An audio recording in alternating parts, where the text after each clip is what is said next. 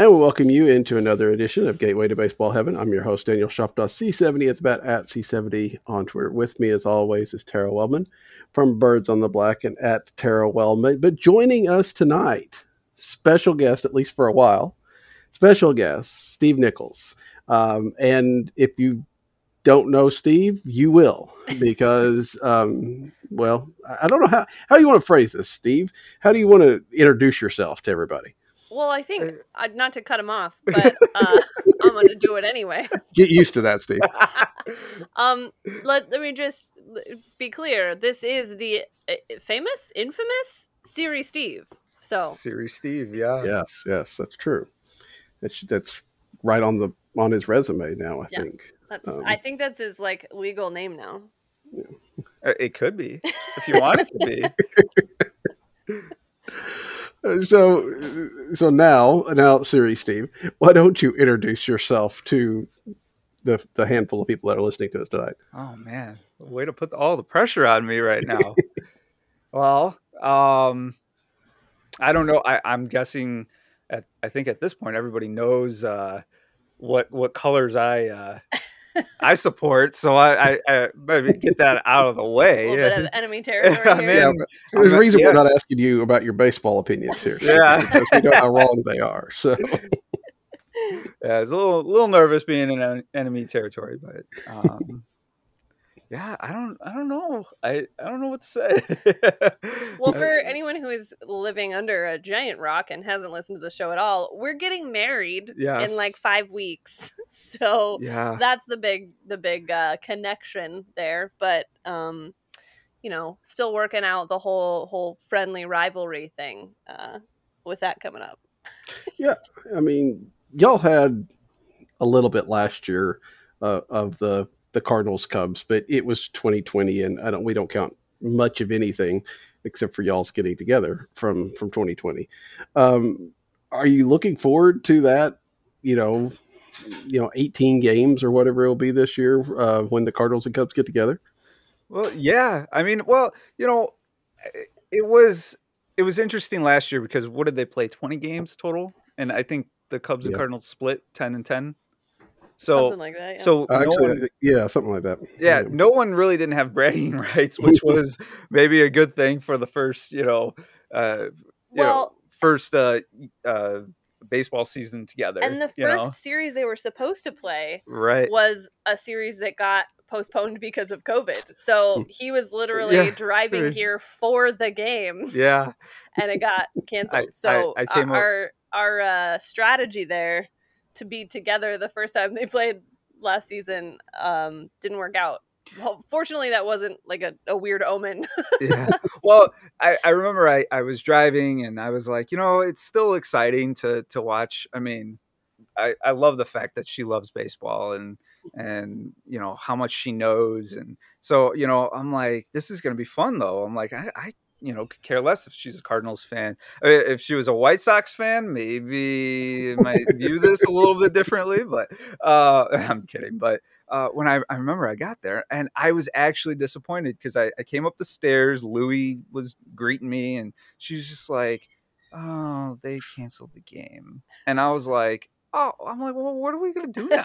We both had our team gear on. We were all excited. And like, he came to the door and I looked at my phone when the notification said that the game was canceled. So that didn't start things off right, but it was fun last year because it kind of went back and forth in that series. And we both had some fun moments where it was a cool win for our team, but yeah, nobody had the upper hand in season 1. Yeah. And the other thing was, I think we had so much angst, on the ruling, on the new rules of, having a DH in the National League, the runner at second in extra innings. And, we found common ground with that. So we were able to ease into all of that. But plus we were still trying to impress each other. So yeah.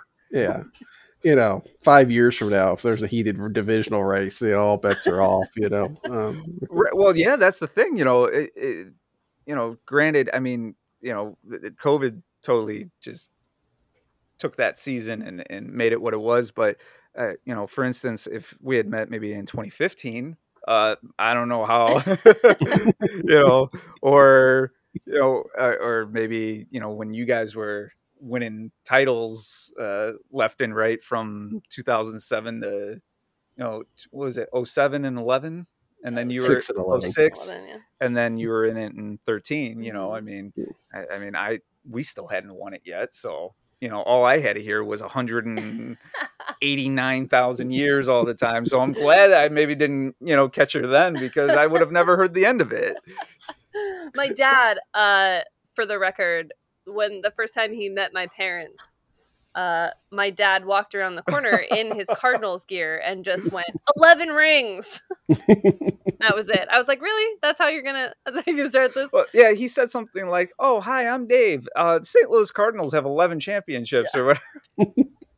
And he stuck around, so he kind of likes me, I guess. Well, I to be fair, I did get your dad back with the whole Michael Jordan push-off thing. That's because true. the whole Utah angle. And so if you think the Cubs-Cardinals rivalry is problematic, just imagine 9-year-old me more invested in the Utah Jazz than I'd ever been in any sporting event ever. Now engaged to a diehard Chicago Bulls fan, that is almost more painful to me because of the damaged psyche of that time in my life when the Jazz lost not one but 2 championships to Michael Jordan and the Chicago Bulls. That one still stings a little bit. I kind of feel a little bit more bitterness with that, because I remember your dad was like, "Oh, Michael Jordan pushed off on that final shot," and I'm like, the guy was poisoned last year, which now everyone knows from watching the Last Dance documentary. So, needless to say, there's no shortage of sports rivalry in our lives, but it's also just on a more serious side of that. It is a lot of fun, and I think it's fun because we're both pretty reasonable humans, and as much as we can enjoy the back and forth and teasing each other and the rivalry, and we're both really invested in the kind of history of our teams and knowing the sport, and we've both worked in sports for a long time, so there's a lot of common ground there that isn't necessarily which team you root for, but it's fun to have that kind of similarity, and it's been fun. I mean, we already, I don't know, but the Cardinal podcast spear. I don't know if that's I know it's not a word. Now. I don't think so. I think it was just a random bunch of sounds that came out of mouth. But anyway, already has a couple of Cubs Cardinals podcasts, but I think, especially like if the Cardinals are playing on a weekend, I need to get out of the way and let y'all have it that weekend just to see how that is. I think that would be fun. I know Periscope doesn't exist anymore, but we should do like watch a game live with us. It's true. That would be fun. Big Zoom meeting or something. Yeah, there we go. That would be intriguing. So I will say I was a little nervous about how we would handle the first, I guess, whoever won, because it's like, I don't want to go overboard, but I don't want to be like, yeah, my team won. That's great. Yeah. So it was one of those things where, how should I react? How should I just, rub it in? Should I be like, oh, we won, but I think we both kind of just, we could figure it out that it wasn't worth I mean, at a certain point I think you might have had I think when maybe won in extra innings or something, you might have. I mean, I definitely celebrated a little bit, but not like directed at you. No. We got into the whole Mike Shildt comparison thing. Oh man, you guys, and those of you listening to the show know Kyle Reese, and the whole Mike Shildt looks like fill in the blank. This guy was all over it, and we had some pretty hilarious conversations trying to decide what job Mike Schilt looks like he should actually have. Well, I always said that the best one I came up with was that I said Mike Schilt looks like a guy that tucks his t-shirt into his underwear. So, I mean, oh man, so many good. So, needless to say, I've indoctrinated him a little bit with the sort of insider jokes, which has been a lot of fun. Yeah, I can imagine. You talked about the winning, and it's one thing in a series or in the middle of May, June, whatever, to get the upper hand. How is it going to be, do you think, or have you going to be able to handle this? I'm sure you will, but how, if in a year or two or this year, the Cardinals make a deep run and they're trying to win the World Series, or the Cubs are making this deep run, when your team's out of it and the other team might be on the brink of a championship, how do you tie between supporting the other and, oh my goodness. I think I said, because we've talked about this. Yeah, we have. And I think I said I wouldn't actively root against them on your behalf. I don't know if I could convince myself to be like, I really hope the Cubs win the World Series, but I wouldn't root against them in that scenario. Yeah, I would agree with that, because I know how much it means to you, and I would hope that you would see it the same way. Yeah. And I would want the same thing if my team was in it, and I mean, that's such a but it's so hard, because that's your arch nemesis, that's your arch rival, and well, I would say a lot of people who listen to this regularly are going to be mad at me for saying this, but when the Cubs did win the World Series, don't get me wrong, the whole time I was like, ugh, I hate all of this. But there are enough people in my life who are really big Cubs fans that I was able to be like, okay, I'm happy you're having this moment. I'm not really happy about the moment, but I'm happy for you. So I know from that experience that, baseball is a lot of fun and the rivalries are great and we all feel really strongly about them, but the people are way more important. And so, in that scenario, because we have talked about it, there would be part of me, and I think for you as well, that would be like, ugh, I can't believe this is happening. But simultaneously being like, okay, but I'm happy for you. You'd buy the other person the championship gear, but you're not wearing it yourself. Right. No, exactly. Right. Exactly. Well, I always kid around. I was like, she steals all my sweatshirts. And I go, one day I'm like, I'm just going to have that Cubs sweatshirt sitting there, and it's going to be the only one you could take, and it's going to be really cold. And I'm like, what are you going to do when you have to use it? And I think I heard her say she would turn it inside out. If I had to. Yeah. It's either that or frostbite. Yeah. Because if she didn't, then you'd take a picture of it, and things would never be the same. No, I do know this is that our hatred for the Brewers has skyrocketed. Yeah, that's fair. We do have mutual enemies, so that works out. This is true. And I guess Wrong, Brewer or not, love that guy forever. That's true. I can't hate him now because he's on the Brewers, so I will support him all the way through now that he's a Brewer, but I still hate the Brewers. So this is how these conversations usually go. Yeah, you want the Brewers to get 4 hits all by Colton Wong. Right, exactly. He can be the MVP on a team that never wins, right? Well, it's difficult when he doesn't score any runs, but True. That's true, I suppose. If they just don't drive him in. That's what we're hoping for. Speaking of, there is baseball if we want to talk about it. I know Tara's still having trouble actually watching the games, but I could watch Indiana games, not that they have baseball, but I can watch some serious Indiana Pacers basketball if that's what I'm into. Bally Sports and MetroNet need to figure it out. That'd be great. Yeah, and I will say it's not necessarily completely limited to your area. I was talking to some people around here that are having trouble figuring out when the Cardinals will be on. They could see some games, they wouldn't see other games, and it sounds like it's a NHL, NBA running late, so they're getting priority. I don't know. I have DirecTV. I don't have to worry about it, thankfully. So, but yeah, it's a mess. But you have missed, good pitching for once, which is a nice thing to go about. The Cardinals have put together.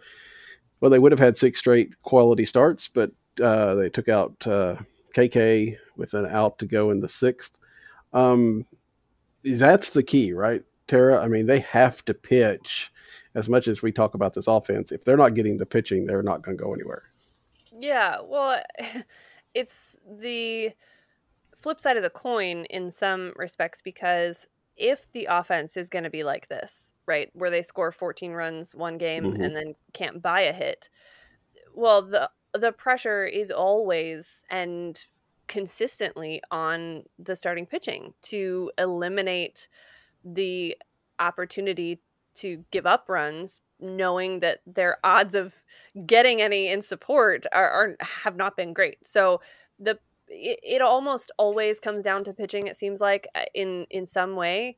But we've seen the last handful of years where even with great pitching, you still have to be able to score some runs consistently as well. So this feels a little bit like righting the ship and going, okay, this is how the Cardinals are supposed to look. They're supposed to put together good pitching performances, and then we're supposed to go, how can they still not score runs? It's kind of, it feels a little bit more back to the norm at this point, after having consecutive good pitching performances.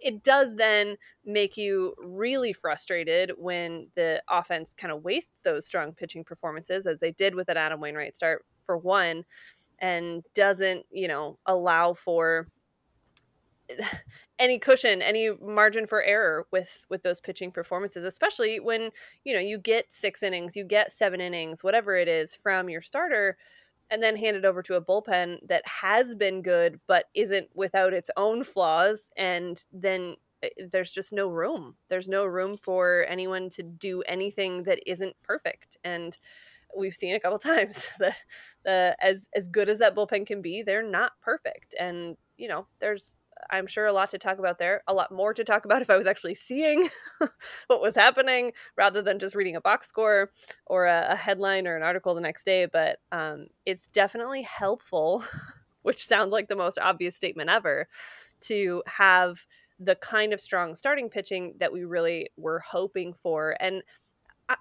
I want to say expecting, but we also had some questions about it. So I don't know that expecting is really a fair statement, but this is the kind of pitching we were hoping these 5 could put together. Yeah. And Steve, the Cubs have kind of run into a little bit of the same problem, right? At least the fact that they can't hit, or at least they, that was the story early on. They were, kind of historically bad at hitting. I guess they've come around a little bit, but they're having some of the same issues, right? They've been bad at hitting. I don't know how they won the division last year. They've just been having hitting problems. I want to say since I was telling Tara, I thought since September of 2018.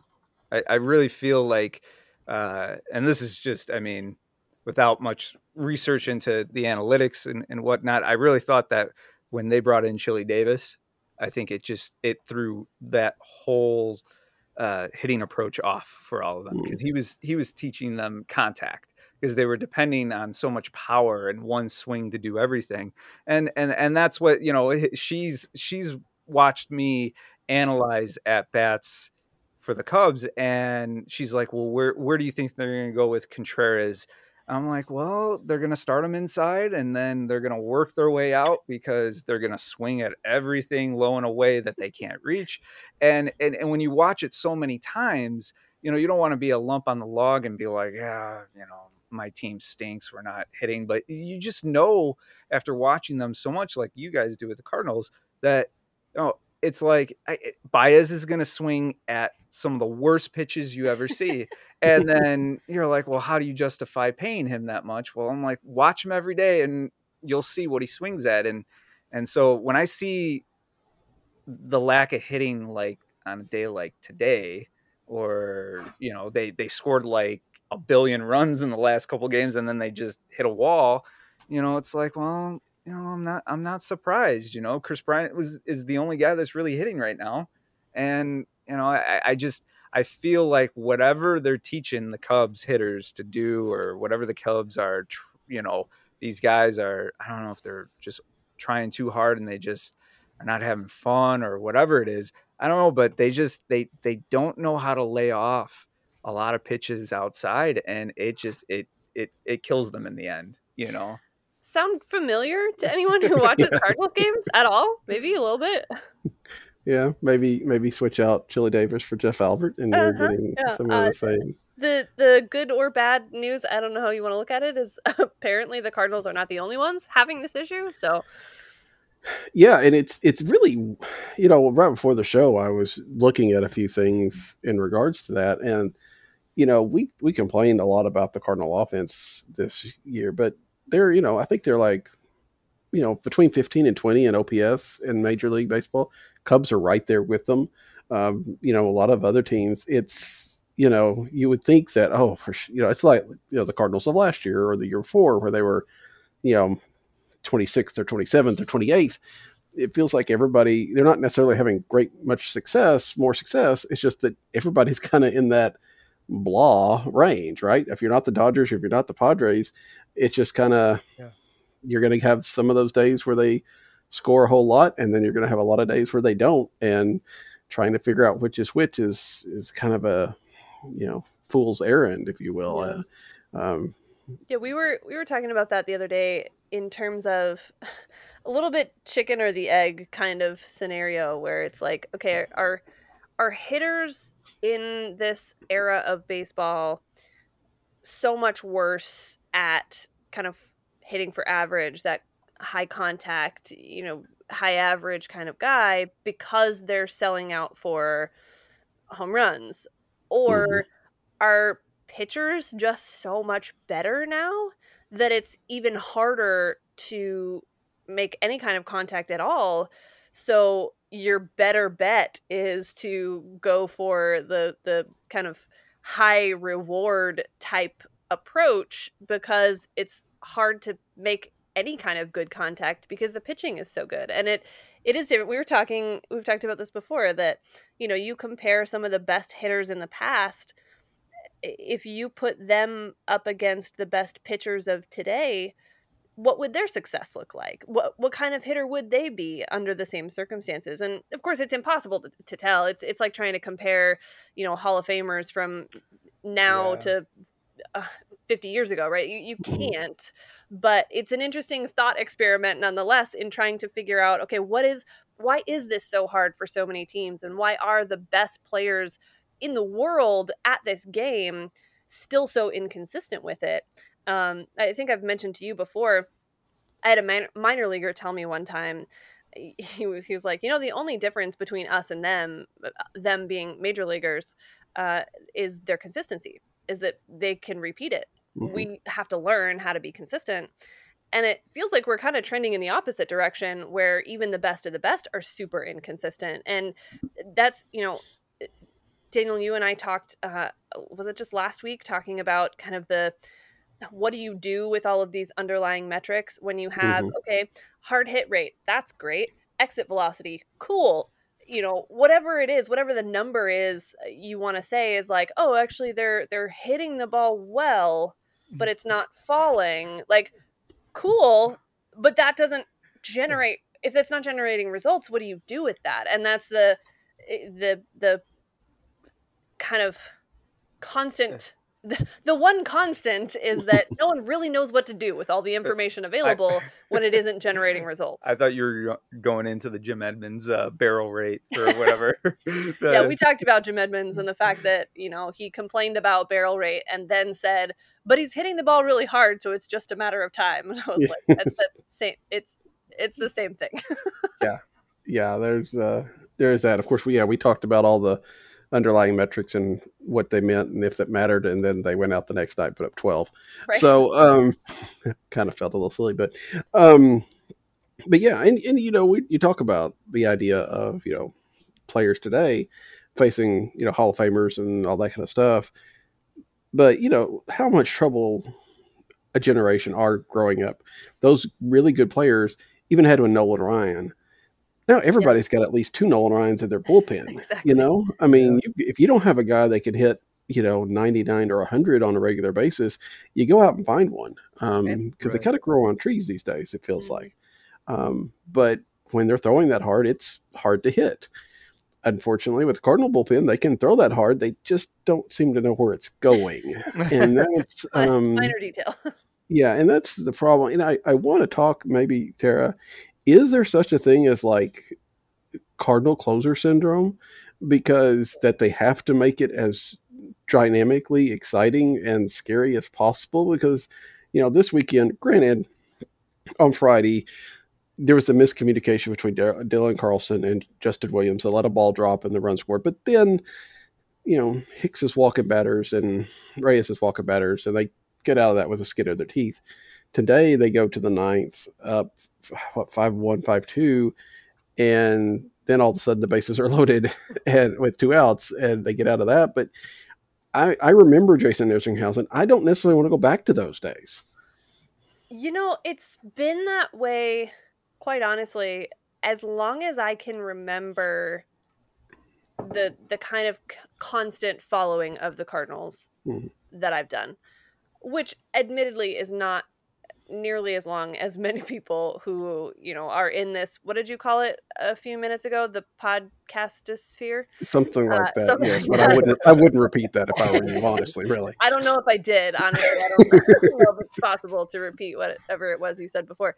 A lot of people in this world have, spent a lot more time heavily invested in who's doing what for the Cardinals than I have. But as far back as I can remember, this has been the case where, they have a closer. And look, it's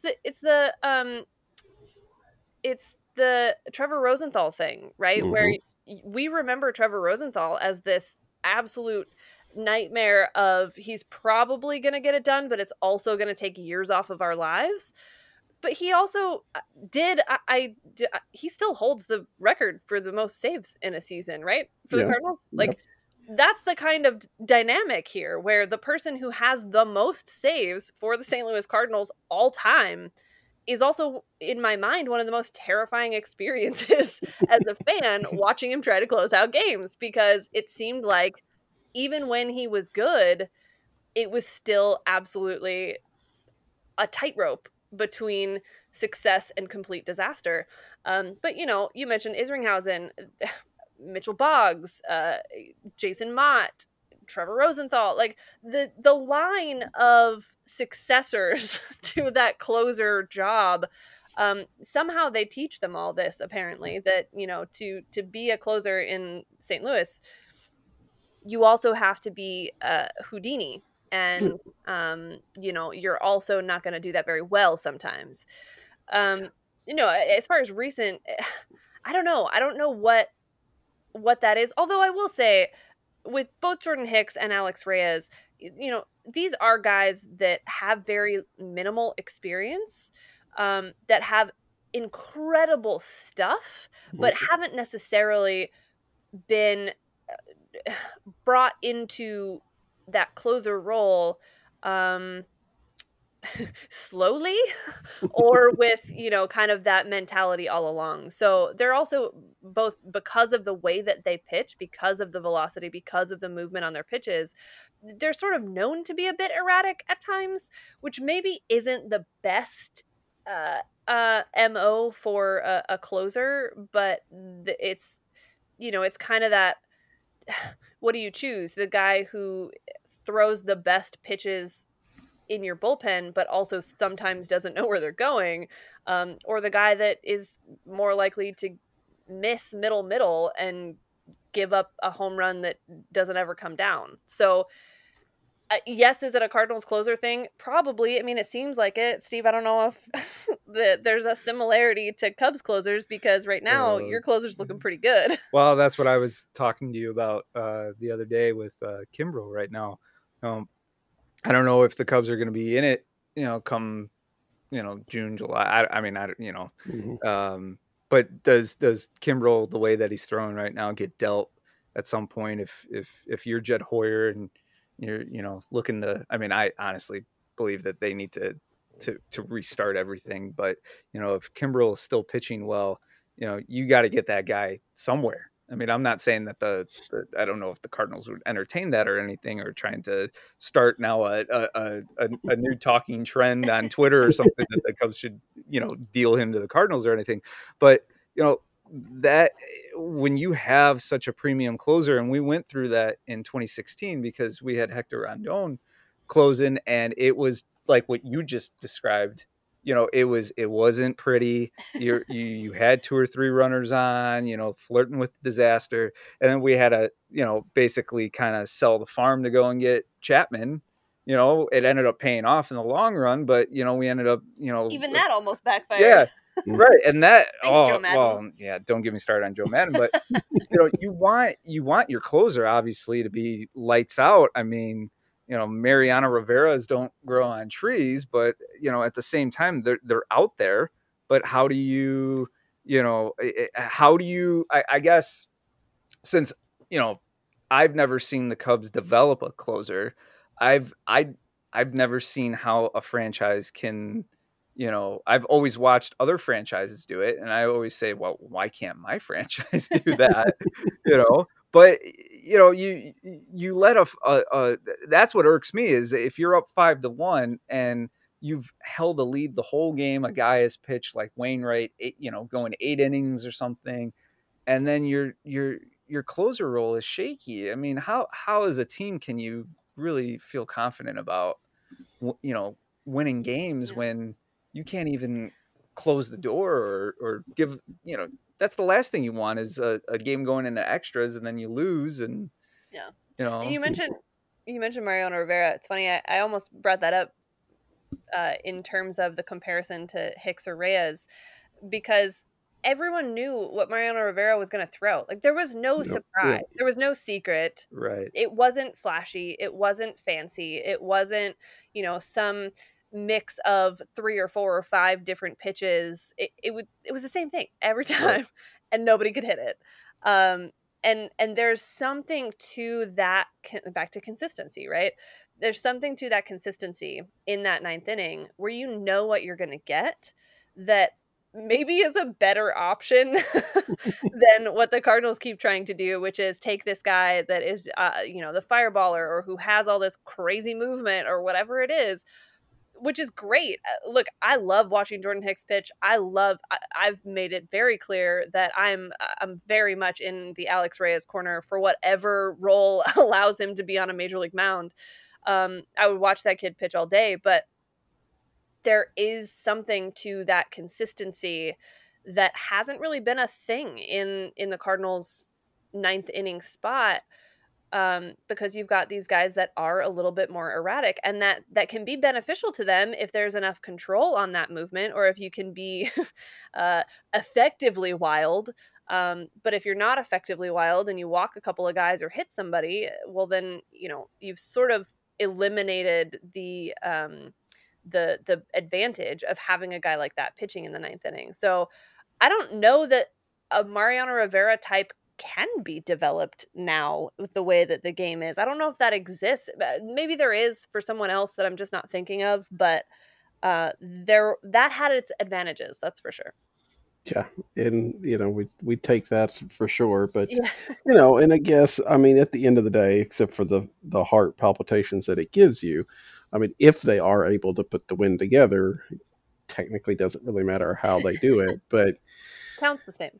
But the problem is that there are going to be, now you keep doing that long enough, there's going to be a night where they don't. Right. When we saw that, Giovanni Gallegos has been one of the better ones, but we saw him, basically give up that game that Wainwright pitched, and in part by walking people. And you're right. I don't know if it's the movement on the pitches is too much. I don't know if, Gallegos probably just had a bad night, but it has a bad night at the wrong time. Who knows? But the bullpen, for all of its potential dominance, is still a little bit of a heartburn. And I guess that's just what bullpens do to some degree. So yeah. Anyway, this has been fun. I've enjoyed it. I think everybody else will. I hope Steve has not been too scarred by coming on and joining us for this one. Cardinals play the Phillies for 4 this week. Let's see, Steve, what the Cubs are going to Atlanta next. Is that right? Yeah, we are. We got 4 in Atlanta, and then 3 in Cincinnati, and then we play the Dodgers. So it could really get away from them. And I'm usually optimistic, but realistically speaking, I don't know why we have problems with the Reds and Atlanta. We lost 2 out of 3 to Atlanta. And then you got the Dodgers. I mean, they've been the cream of the crop for the last couple of years. I mean, it could go south for them pretty quickly.